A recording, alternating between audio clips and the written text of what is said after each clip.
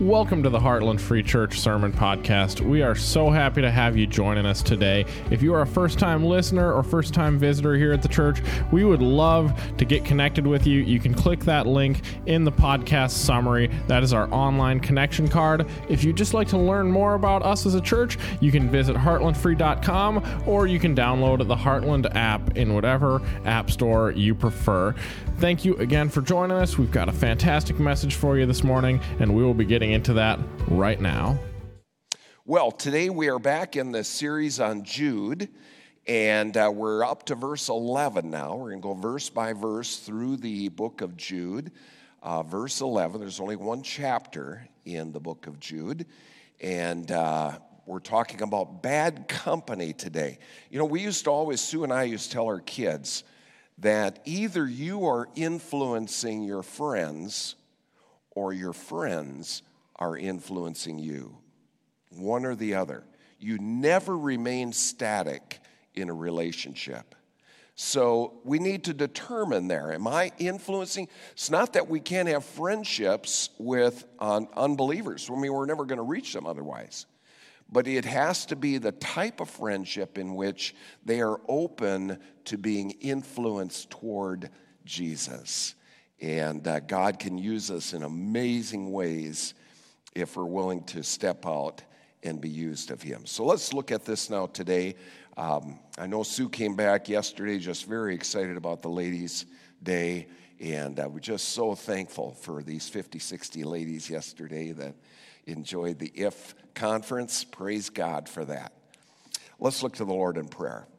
Jesus, we thank you so much for the joy that we have to be back together today. And Lord, I just thank you for the IF conference, Friday, Saturday, Lord. Thank you for these 60 ladies that had the joy of participating in this, Lord. Thank you for the 30 that are going to be joining the Discover Heartland class tonight, Lord. Father, you're doing some great things. Neat to see a full house today. And God, you are at work all around us. Bless us now as we delve into your word today. And Lord, as we contend for truth, driven by love, which is the theme of the book of Jude. Bless us. In Jesus' name, amen. Leaving My Father's Faith is one of those documentaries that is both very engaging and very heartbreaking at the same time. After Thanksgiving dinner 2014, Bart Campolo asked his dad, the well-known preacher Tony Campolo, to sit down to talk. Bart wanted to tell his father some shocking news. He was leaving the Christian faith, the faith of his father. Now, I have followed Tony's career over the years. It's debatable how much was actually left of Tony's faith. Back when I was a student at Bethel College in the 1970s, Tony Campolo came in and he rocked the campus. I mean, it was exciting. He's part comedian, he's part social activist, part preacher, and he is an all-out motivator. Tony may be best known for his role as a spiritual advisor to President Bill Clinton. Like Clinton, both Tony's politics and his spiritual beliefs are a moving target. And in 2015, Tony came out in favor of gay marriage. He keeps moving the boundaries of salvation wider and wider to the point where they now include just about anyone who's ever had a religious thought. But clearly, Tony is concerned for his son's soul. There's a fascinating exchange in the video where Tony speculates that maybe Bart is an anonymous Christian. Maybe he is someone who's doing the work of Christ without acknowledging Christ. But surprisingly, Bart wants nothing to do with it. Dad, don't keep moving the goalposts wider and wider. I don't want to be in. Even though Tony's inclusion borders on being a universalist, Bart wants nothing to do with any kind of salvation. Basically, he said, Dad, I'm out. I don't believe it. I'm an atheist. The turning point happened in the summer of 2011. Bart was in a bicycle accident, suffered a serious concussion. He now sees this time period as pivotal. When he came to, he suddenly realized he didn't believe in God anymore.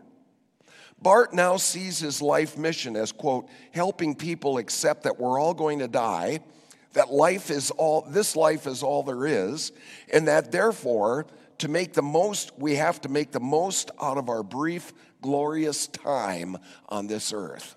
That's his mission. Following his deconversion, believe it or not, Bart became a chaplain at the University of Southern California. He's proud of the fact he's the first humanist chaplain. So when he was invited to speak on the USC campus, he talked about how to persuade Christians to abandon their faith. Bart says, quote, the question we need to be asking is not how do we prove they're wrong, but it's how do we offer people the same values of love and goodness and purpose and mission, but not supported by ancient myths and fairy tales. I mean, talk about a punch to the gut. Bart didn't just leave the faith, he's an evangelist for the other side. What's even more scary is that he was a pastor leading right up to the time of his accident.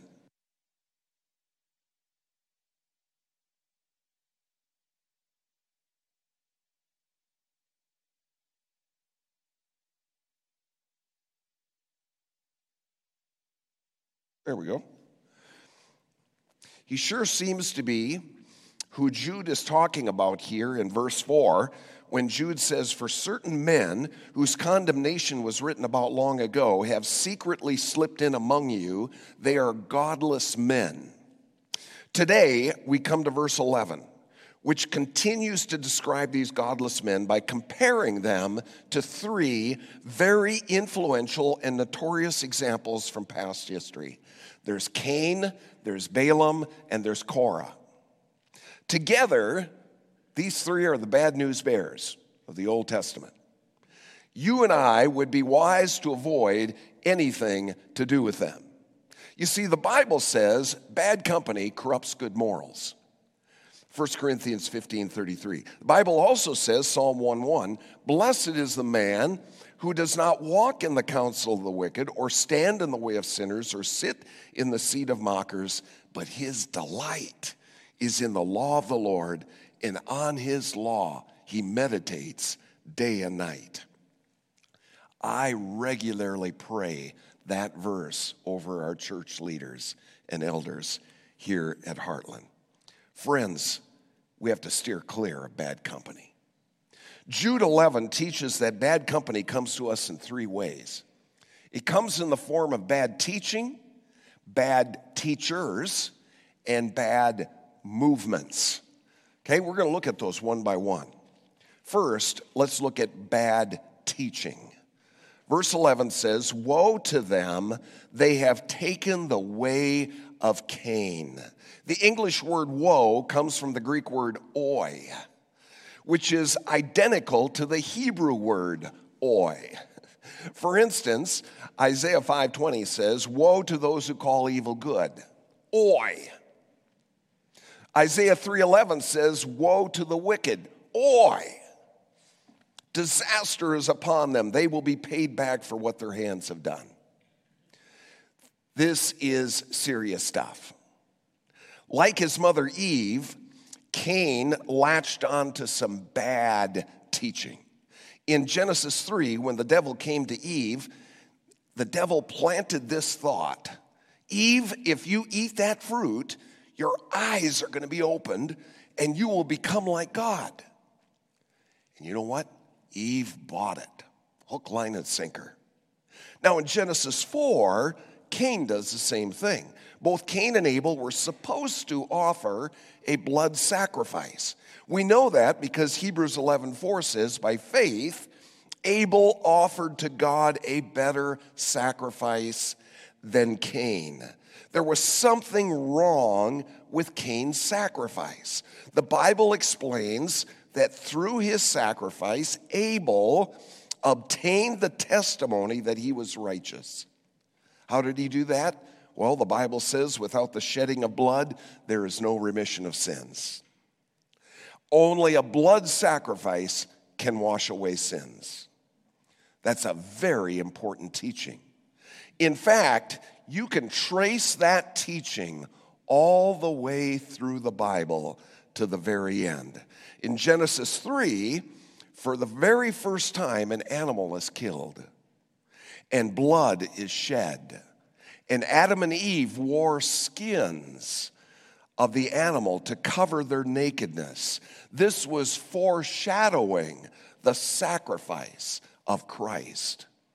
Years later, the Jewish people were liberated from Egypt by a blood sacrifice of the Egyptian firstborn sons. At the same time, the death angel passed over the Israelite homes.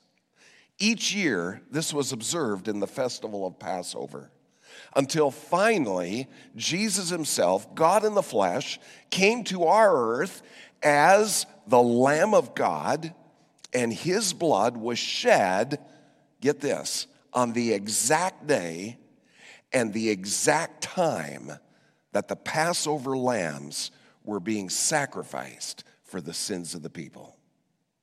3 p.m. on Passover Day.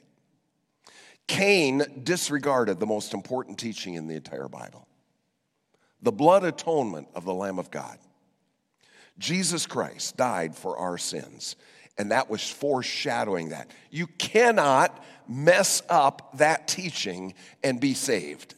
Impossible. How do we know that? Well, the Bible says, without the shedding of blood, there is no forgiveness. That's how our sin and our guilt and our shame is canceled. Don't latch on to a bad teaching like Cain did. He thought he knew better than God, but he was only a fool. For the rest of his life, Cain was on the run. God even had to put a mark on him so no one would kill him. Friends, don't be a fool by latching on to a bad teaching. That's what Tony Campolo did. And guess what? That's what his son did too. Tony had chipped away at the authority of Scripture piece by piece over many years. He became the leader of a group called the Red Letter Christians, which prioritizes the teaching of Jesus. Now, there's nothing wrong with calling attention to the words of Jesus. I have a red letter Bible myself. But, you know what? The whole Bible is God's word. 2 Timothy 3:16 says, all Scripture is God-breathed. It's the breath of God, and it is profitable for you. The whole Bible is the breath of God. It's given for your good. When I heard that Tony had caved on gay marriage, it was heartbreaking. I wanted to say it ain't so.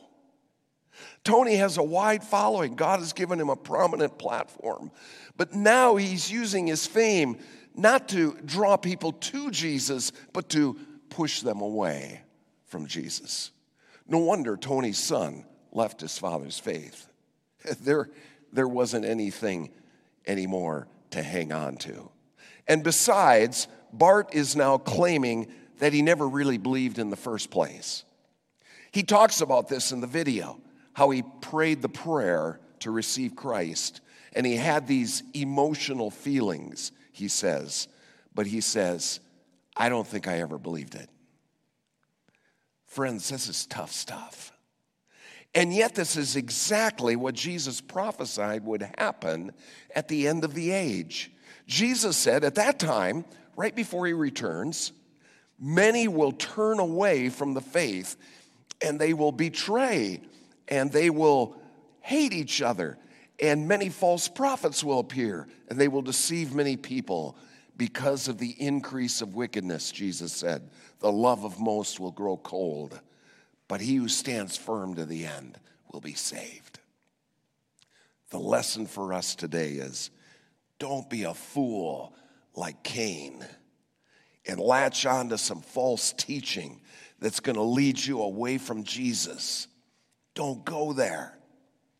It could cost your soul. So the first way that bad company comes to us is in the form of bad teaching. The second way that bad company comes to us is in the form of bad teachers. Verse 11. Woe to them, they have taken the way of Cain. They have rushed for profit into Balaam's error. Balaam. Who in the world is this guy?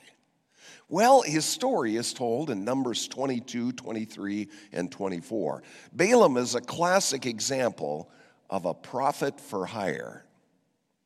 Balak, the king of Moab, hired Balaam to curse his enemy, the Israelites.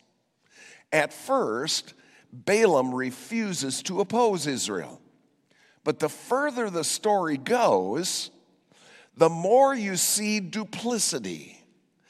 Balaam is two-faced. He's a double-minded man.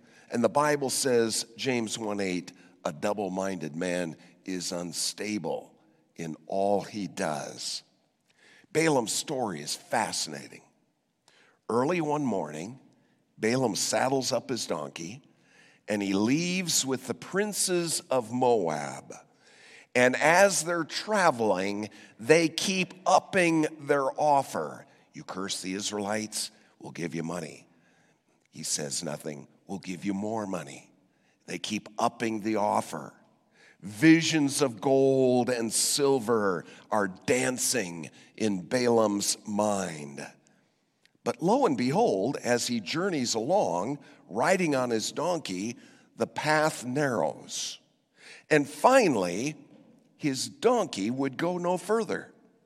3 times, Balaam strikes the donkey, but the donkey would not move. Finally, I loved this story when I was in Sunday school.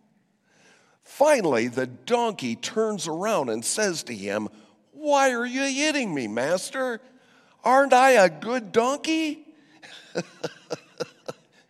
And then the Lord opens his eyes, and Balaam sees an angel standing in the path. And the angel tells Balaam, "Why are you hitting your donkey? Don't you realize he has saved your hide?" God saw Balaam's heart, and you know what? It was full of sin and greed. He wanted gold, and he was prepared to sell his soul to get it.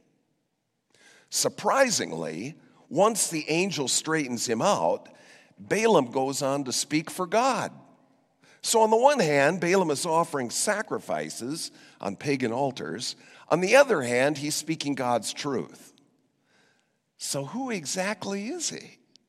Is he a good guy? Is he a bad guy? Is he God's guy? Or does he belong to the other side?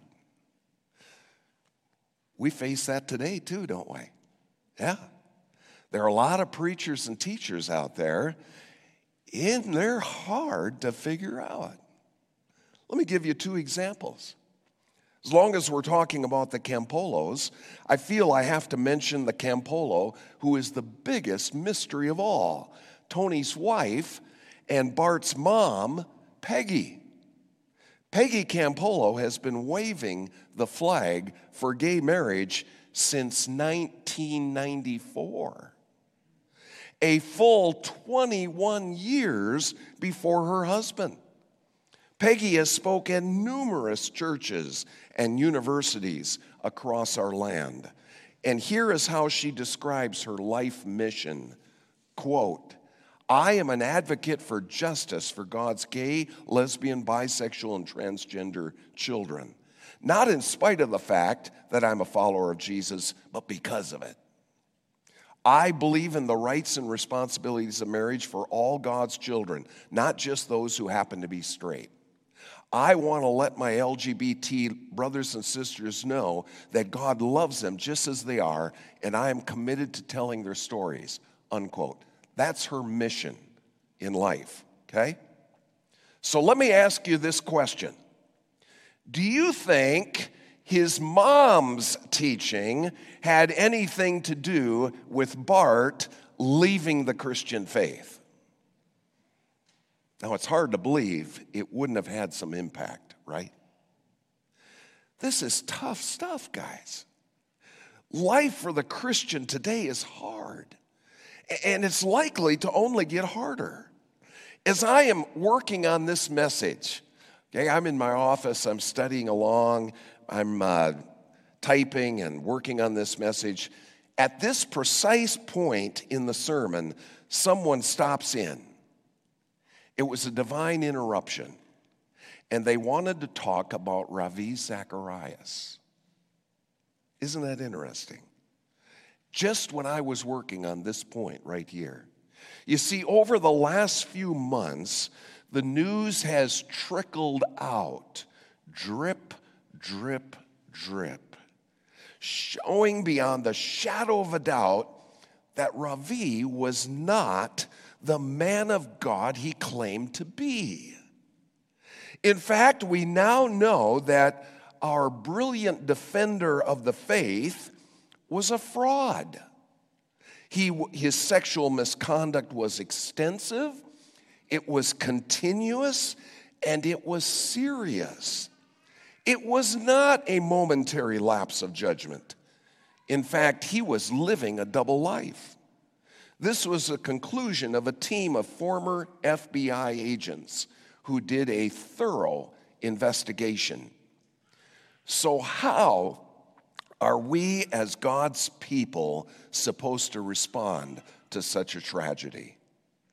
Sue and my daughter Carrie and I listened to a video last night of Josh McDowell interacting with his son, Sean McDowell, about Ravi's fall.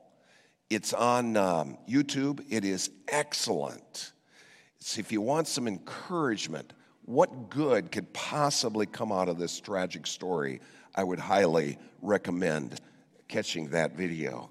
First of all, friends, we need to pray for the victims, including not only those that Ravi abused, but all of those that he deceived, starting with his own family that were devastated, and his friends and his co-workers. Second, we need to be fully aware of the potential that all of us have to be deceived. The Bible says that Satan comes to steal and kill and destroy. We need God. We need each other.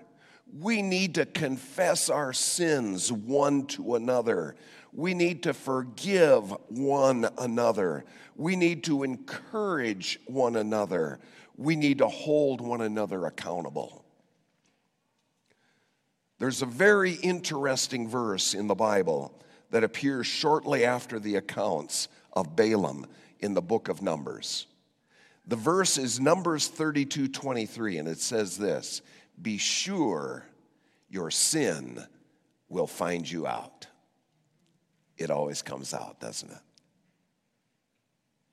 It always comes out. Jesus put it like this, Luke 12, verse 3. He said, "What you have said in the dark will be heard in the light, and what you have whispered behind closed doors will be shouted from the housetops." Friends, that's exactly what's happening to Ravi Zacharias right now. Of course, we as God's people had no way of knowing this. Ravi's brilliance allowed him to carefully cover his tracks. The FBI agents are convinced that there wasn't a single other person in his life that was aware of this duplicity. We must remember that the truth he proclaimed, that Ravi proclaimed, was still the truth. But perhaps we would be wise to also remember that we as human beings, we're jars of clay. All of us have a few cracks, don't we? So we have to be careful. Don't elevate your heroes too high. Now let's move on to the third way that bad company comes to us. It comes in the context of bad movements. Verse 11 says, "Woe to them! They have taken the way of Cain. They have rushed for profit into Balaam's error. They have been destroyed in Korah's rebellion." Korah's rebellion is one of those events in the Old Testament, gets very little attention, and yet it contains so many lessons for us. Korah's story is told in Numbers 16. Korah is a cousin of Moses. He's a Levite. He has many important duties in the tabernacle, but he's not satisfied with this. He also wanted to be a priest. And when he was not chosen to be a priest, he became very angry. Worse yet, he started to recruit others who were also overlooked, like Dathan and Abraham.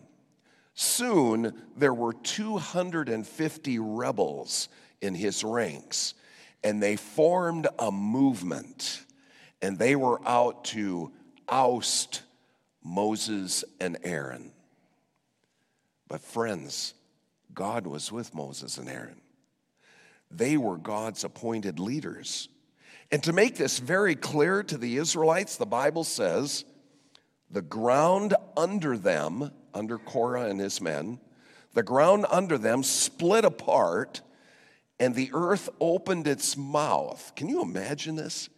And swallowed them with their households and all Korah's men and all their possessions. They went down alive into the grave. And then if that weren't enough, the next verse says, "And fire came down from the Lord and consumed the 250 men." Surprisingly, the Israelites are upset. But get this, they're not upset at Korah and his men. They're upset at Moses and Aaron for killing them. Can you believe that? So God sent another plague on the Israelites that killed 14,700 of them.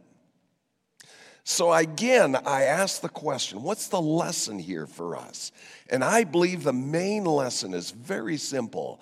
Be careful whose movement you're joining. There's thousands of movements out there, aren't there? I mean, you have the NRA, the National Rifle Association.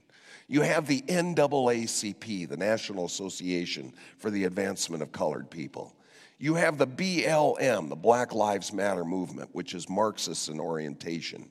You have the AARP, the American Association of Retired People. You have unions, don't you? You have civic clubs. We have fan clubs, sports clubs, political clubs. We have to always remember you're defined by your allies, whether you want to be or not. It's inevitable. You will be defined by the company you keep. Recently, I was reading the account of one Christian lady who participated in the March on the Capitol, the one that got President Trump into trouble. And she said this, and I quote, "One minute we were laughing and we were having fun and we were taking pictures out on a balcony at the Capitol. The next minute I heard glass breaking and I saw someone break into the building. And we left right away. I wanted nothing to do with that." My guess is the same thing happened also with the George Floyd protesters. Perhaps for many, their intention was to protest peacefully. Before they knew it, events were out of hand. The challenge for all of us, friends, choose your movement carefully. Especially be wary of movements that are oriented in rebellion. And yet we all know that any movement containing people is going to be less than perfect, isn't it? The Bible likens us to pots that have been crafted by the master potter. That's what Isaiah 64:8 says. And guess what, guys? We all have cracks in our pots. So be careful which movements you're joining. Movements to rebel against the government. Remember, God has called us to honor our government. Although it's less than perfect. There's a lot of cracked pots in Washington, D.C., aren't there? Yeah. Of that, there is no question. God calls us to honor our families and our spouses. Does your spouse have some cracks in their pot? Remember, they've got to live with you. You've got some cracks in your pot. And our children, they have cracks in their pots too. God calls us to work. Even though every workplace and every business and every boss and supervisor is less than perfect. They've got cracks in their pot. And folks, God calls us to join a church. And guess what? We got some cracked pots here as well, don't we?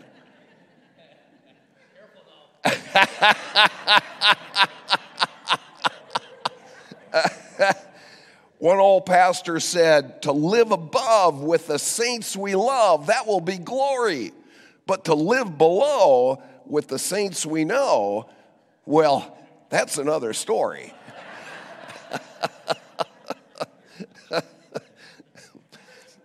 We live in a fallen world, and our world groans under the curse of sin. I feel sometimes like I'm the luckiest person who's ever lived because I have an awesome wife. I got to spend 2 weeks with my wife. She doesn't have very many cracks in her pot. I can tell you that. She is so much fun to be with. And I thank God for an awesome family. Thank God for an awesome church family. I was so excited to watch you guys online while we were away and be excited about coming back. So thankful for awesome coworkers. We have a lot of fun in the office, don't we, Pastor Jeff? Amen. We've got a great, great group of staff. And yet, we're all aware we are crackpots. God wants us to be careful about the movements we join. Don't be a hermit either, because we need each other. Now, I close with this. Last year, Megan Hill wrote a wonderful little book. It's entitled A Place to Belong, Learning to Love the Local Church. And I just loved reading it. If you want to just read a good book that's just an easy read, and it's just about how much we need fellowship. And we've seen that in COVID, haven't we? We are social creatures. We need each other. And she wrote this book entitled A Place to Belong, Learning to Love the Local Church. And as I read through this book, over and over again, I was brought to my home church growing up. It was a little country church, 8 miles south of Motley, out in the middle of nowhere. And believe me, we had some crackpots. Before I was a teenager, when I was just a little guy, the pastor and his family lived at the church. And I mean at the church, literally. This was very common, especially in rural areas. The pastors would live in a little apartment attached right to the church building. And sometimes parts of their home would even double as Sunday school classrooms. Imagine that. Our pastor always drove school bus. I mean, it was the only way he could make ends meet. So the poor guy was constantly having to work long hours to make ends meet, and yet you never heard any complaints. I mean, most of our pastors weren't the best speakers in the world. I remember my dad saying, well, he's a nice guy. He could use a little work on his sermon. And of course, there's always people out there that they don't really mind. You know, like Gilbert Willie, sleep through the sermon every week. Every Sunday, the pew right behind us, old Gilbert, was out cold. But miraculously, he would come to right before the final amen.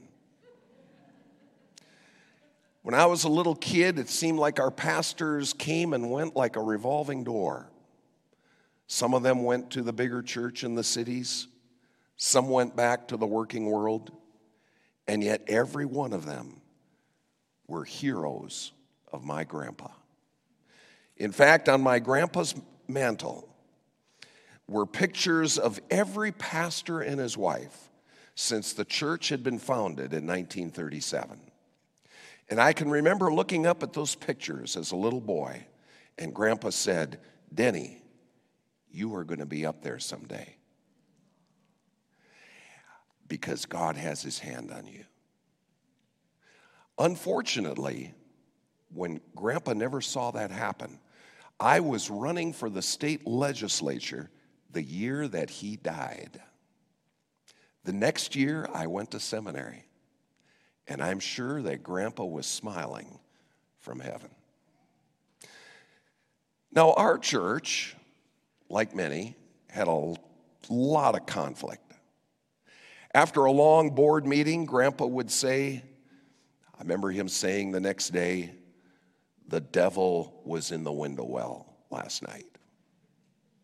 They had all their meetings downstairs in the basement, you know, and there was the old window wells. The devil was in the window well.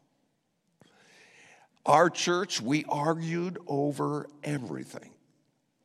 We argued over whether it was okay for Christians to drink beer.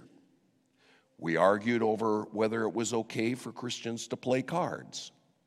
We argued whether it was okay for Christians to go to movies and to dance and to wear makeup, and on and on and on and on and on we'll go.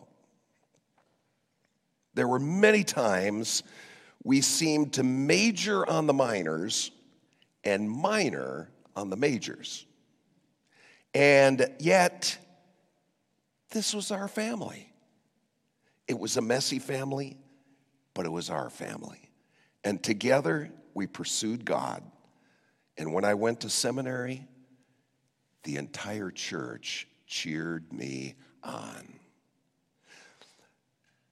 There were people like my dad's best friend, Stan Bettis. Every Super Bowl Sunday, Stan had learned how to play guitar, and he would sing, "Drop Kick Me, Jesus, through the goalposts of life." And I could see my mom's hands on the pew ahead of her. Her knuckles were white until the song was over. And then over in the corner was Mrs. Howe, our everlasting Sunday school teacher. Year after year after year, Sunday school, vacation Bible school had Mrs. Howe. So one day I asked my mom, I said, "Mom, what is Mrs. Howe's first name?" Mom didn't know. So she asked around the church. Now, we're a church of 75 people, so it's not, it's not. And she did not know. So she asked all of her friends, "What is Mrs. Howe's first name?" No one knew. Mr. Howe called his wife Mrs. Howe. Now, I found out later that her name was Everell, Everelle, but in church, she was just plain Mrs. Howe. And then there was the music. Oh, my goodness. Betty Seaton, our next-door neighbor, every month, at least once a month, she would sing after the offering plates were passed. Even Gilbert would come to as she sang. And the mice were scurrying for cover. Friends, this was the tribe that I grew up in. These were my people, and they shaped my life, and God used them, warts and all. They were good company. They were not perfect company. They had plenty of cracks, but they were good company. I know that because they put up with my cracks. Will you choose good company?